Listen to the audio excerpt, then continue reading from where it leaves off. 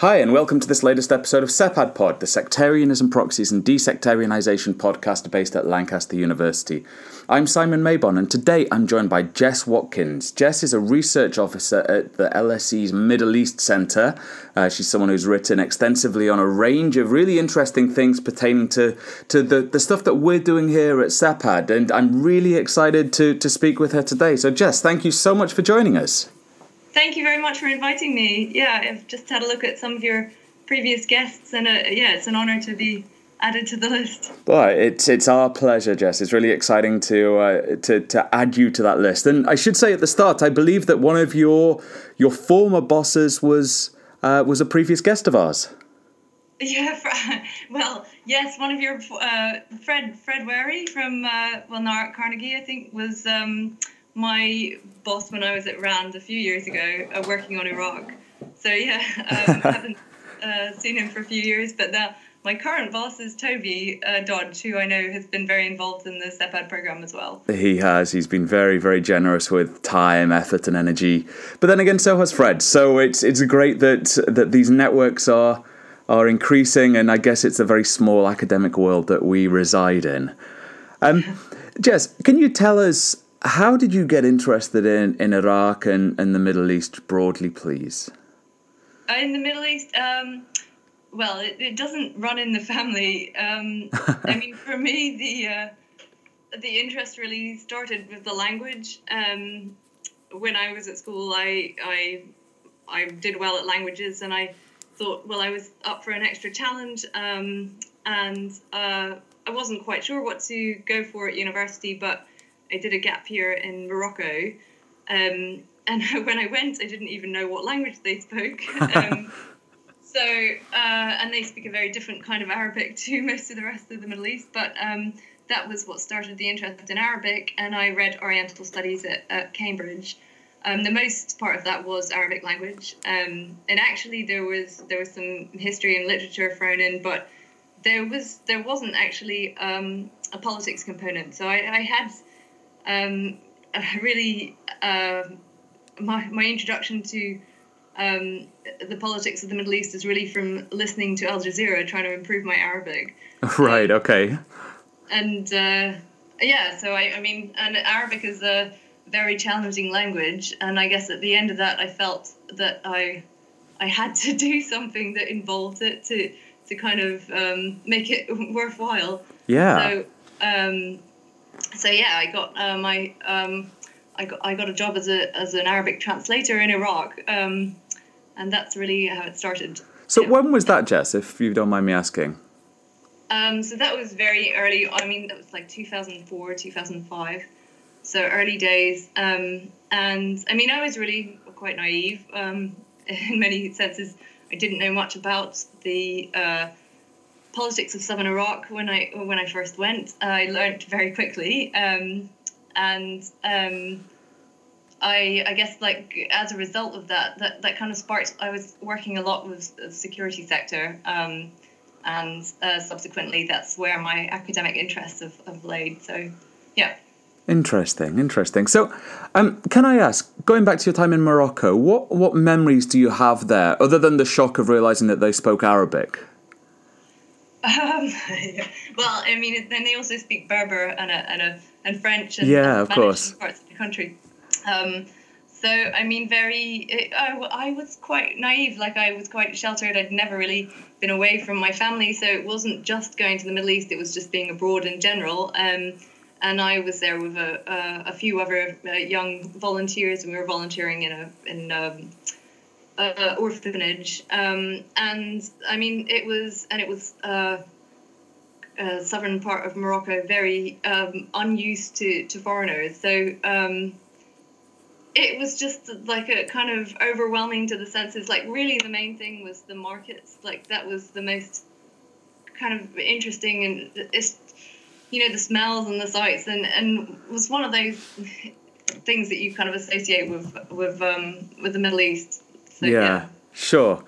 Okay, so jumping back to your time in Iraq, you were translating, you were watching Al Jazeera to get up to speed with the political dimensions. But then what? What did you do after your time translating?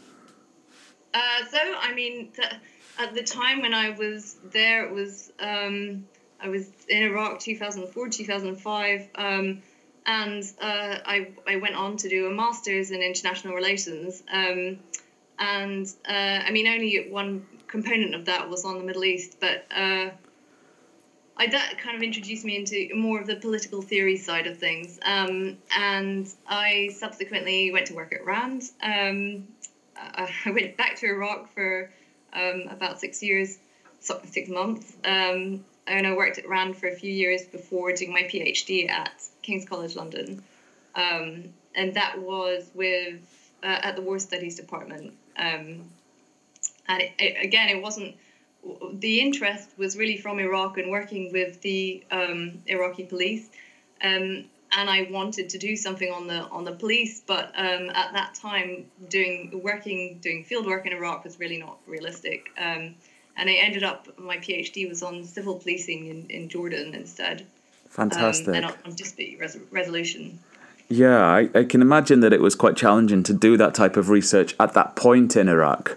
What memories can you share from your time based in Iraq and working at that time as a translator?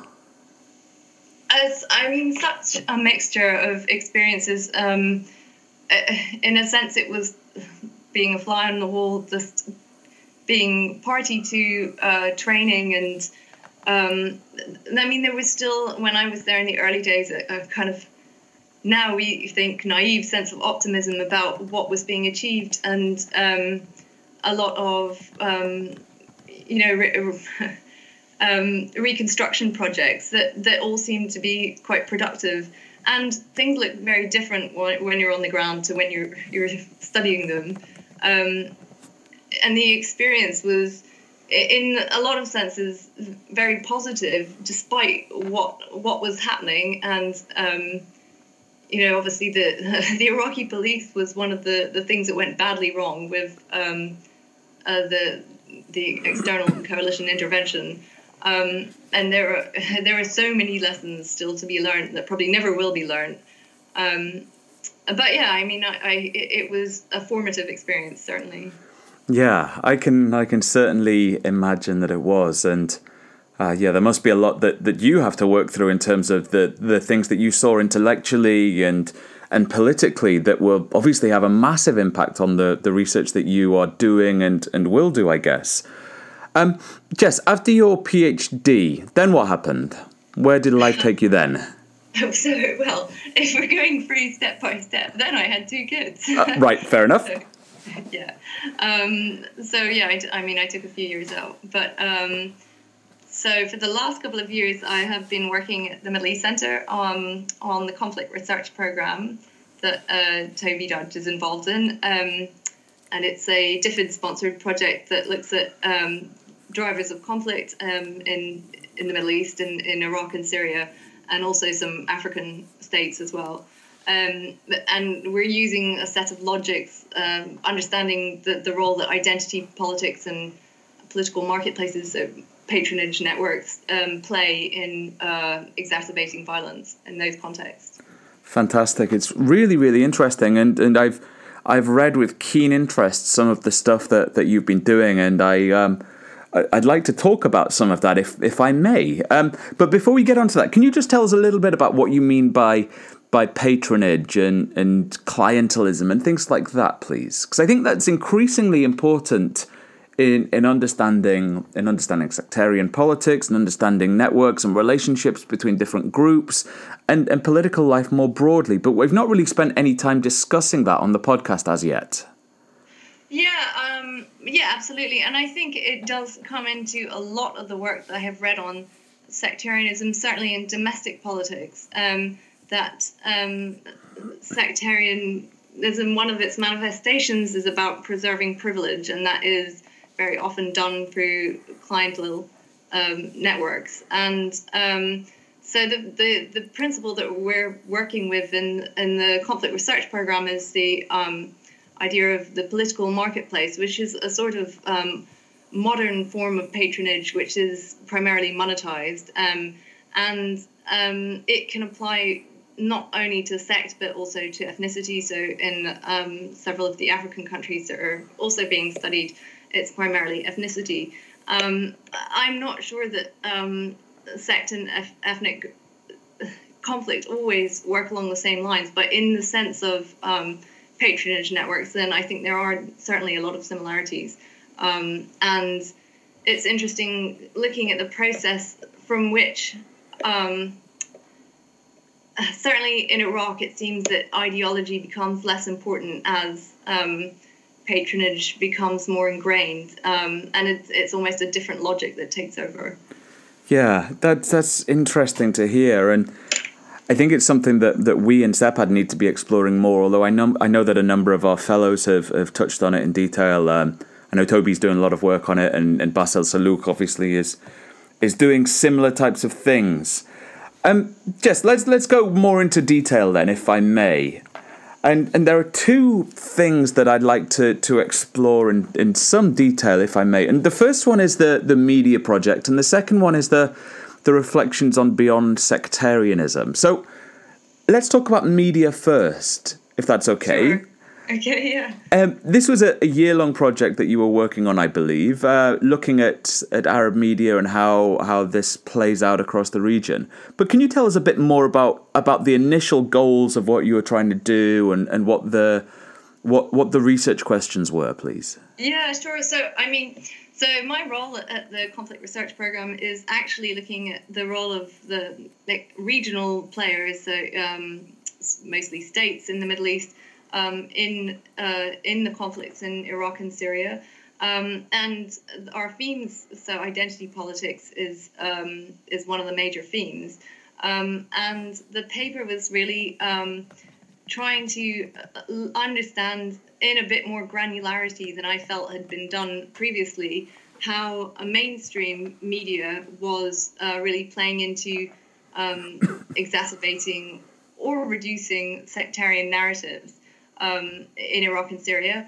And I wanted to look at mainstream because there is certainly evidence that there are fringe or very politicized religious channels that have been using kind of manifest hate speech that clearly promoted sectarian violence. But with the case of some of the mainstream channels, and I was primarily looking at Al Arabiya, Al Jazeera, and Al Mayadeen, which is a Lebanese-based Iran-affiliated channel. And it was less clear because the issue is so politicized. There are so many accusations that these channels are responsible for promoting sectarian violence. But when you really look at the content, it's not a straightforward issue. So I was using kind of critical textual analysis to try and understand, how in practice bias is conveyed and whether it amounts to sectarianism or essentially political bias, which exists in all media. Yeah. So that was the basis of the project, really. Fantastic. I mean, it's really interesting. I really enjoyed reading the report, if you can enjoy reading such things. But I found it really, really interesting and really stimulating. But can you tell us a bit about how it actually works then? So when you were doing this, you focused on the three channels, which I think is entirely understandable. But why those three? And how do you actually go about doing this critical textual analysis? I mean, what is it that you actually focus on in terms of the output from these channels? Yeah, good question. Well, I mean, the reason I looked at those channels was it was a combination of things. I mean, Al Jazeera, so all of the satellite channels have really undergone a blow. The times are changing, and clearly social media and different platforms for disseminating news are really having a big effect on the popularity of satellite news channels anyway. And with the events in Iraq and Syria in particular, there was clear evidence that the countries or the elites or the states that sponsored the main channels were aligned, and so that also clearly kind of affected the claims that these channels were making to presenting or accurate and unbiased information. So, I mean, Al Jazeera is still the most popular of the Pan-Arab satellite channels, and Al Arabiya is close second, I guess. And Al Mayadeen, I think, is some way behind. But I mean, I wanted first of all to have a channel that represented the Iran side, and also it also had to do with the quality of their digital archives. You know, you have to be able to retrieve sufficient results to make it a worthwhile exercise. So yeah, I mean, it was a mixture of things that led me to focus on those three.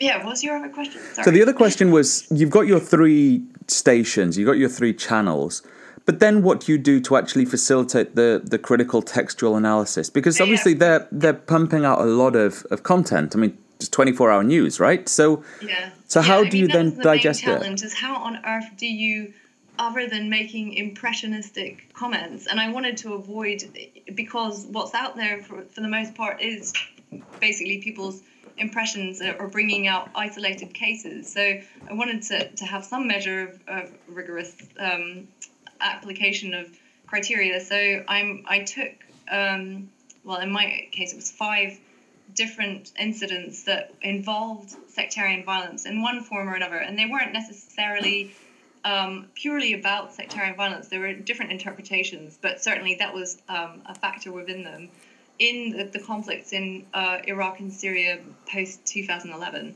Right. And I literally, with those events, I had a 10-day window within which I retrieved all of the results that I could on the website and on YouTube, and I could find externally. So I tried to cross-reference. And clearly not everything is still there, and I'm aware of that, like, as a limitation to the study. But I had hundreds and hundreds and hundreds of results, and which involved hundreds of hours of viewing. And in that, I had a kind of 2-process method. One of them was like more of a deductive, looking for evidence of particular language that might constitute hate speech. And on the other hand, it was looking for like how a bias was conveyed, you know, the amount of time that was given to different speakers, and how, like, contextually different tropes emerged. So yeah, it was a combination, I guess, of deductive and inductive of research. So it's huge, right? The amount of research that you've put into this project is absolutely huge. And it was considerable. Yeah, it sounds it. Can you give us? Can you give us some examples of this hate speech then? I mean, really, what I found was that the channels that I'm looking at didn't use. There are some examples that have been drawn out with regard to Al Jazeera and some of its presenters using hate speech, but the cases that I looked at, there weren't, and so I make the distinction between the overall kind of religious brand management that these channels put forward, which is promoting a position of religious tolerance on the whole, and then actually contextually situating that with how they stood on certain events, and then the bias clearly comes through, and often, rather than it being a case of manifest hate speech, it's about victimhood narratives. So that came clearly through that they don't justify violence on the side that they are supporting, but they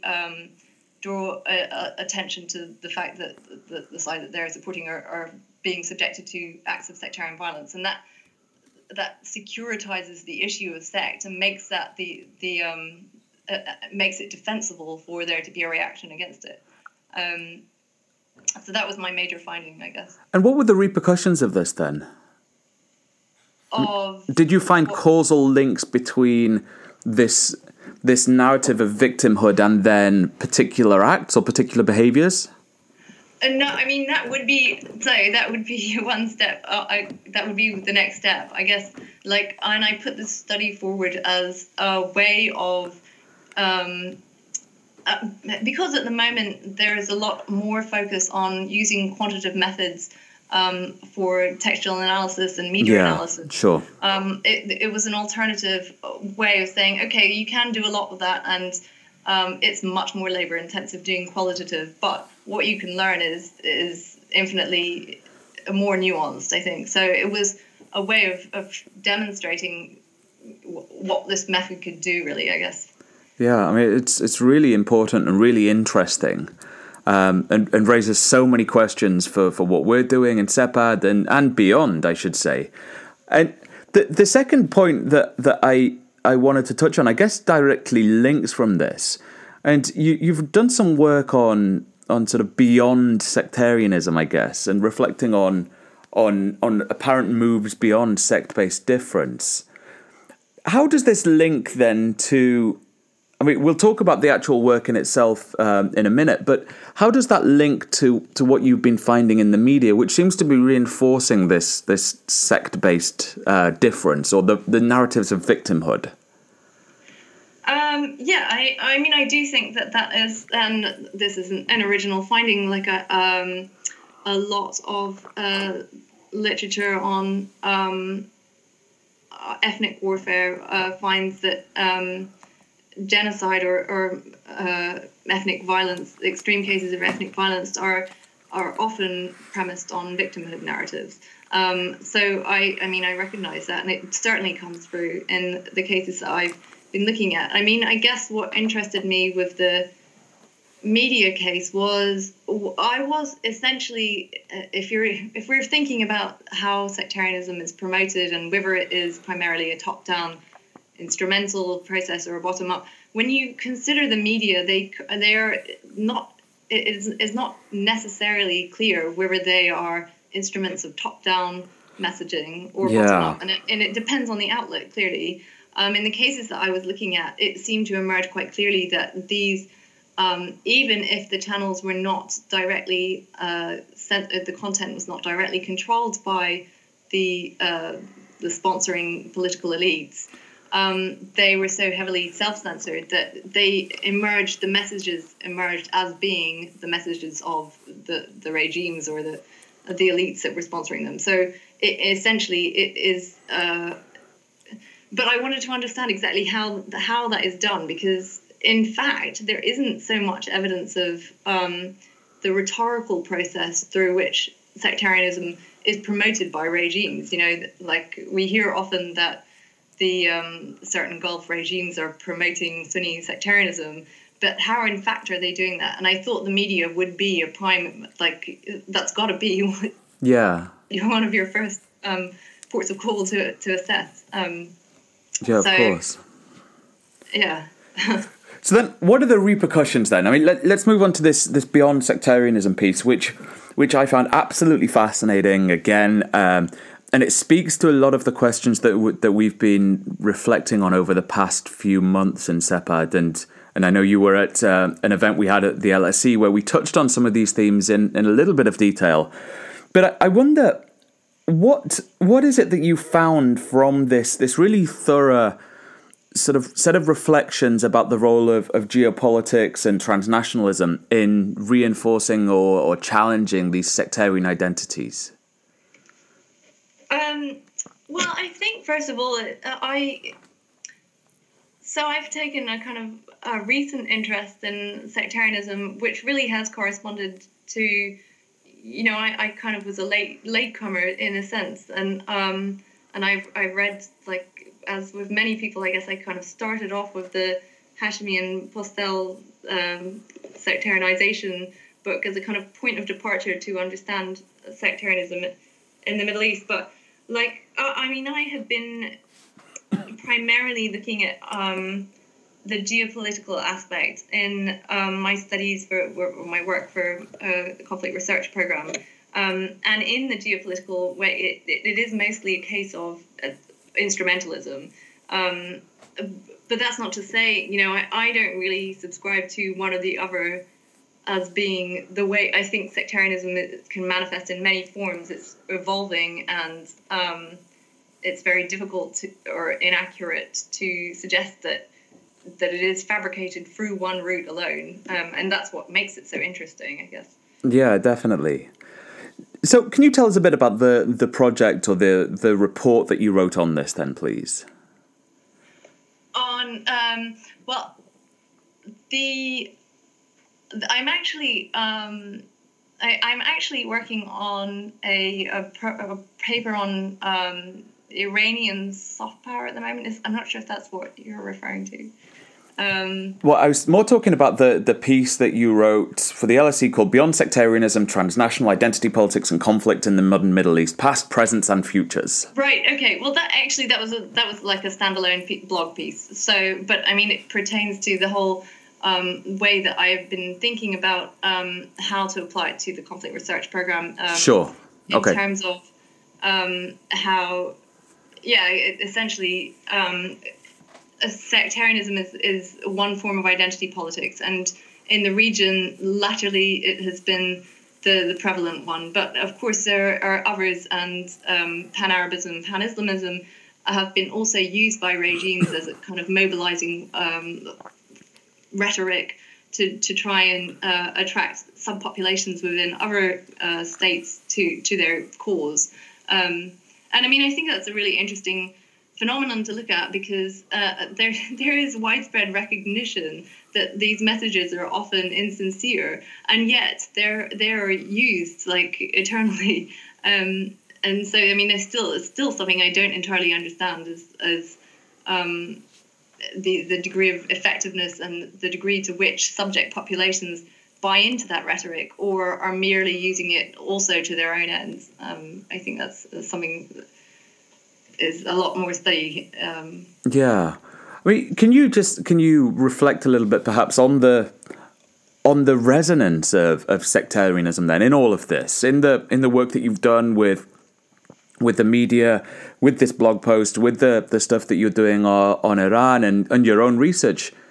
Is there anything that you can sort of reflect on at a meta level that helps us to reflect on this question about the resonance of sectarianism? I mean, I think that it's like taking it from the other direction. I think it is, and I know that your project is specifically looking at sectarianism and proxies, but I think it is forever important to recognize that this is only one of the mobilizing rhetorics. Yes, definitely. And that it plays into a whole catalogue of technologies of power that are used, and that to greater or lesser effect. And certainly at the moment, I think the geopolitical picture has changed from what it was a couple of years ago.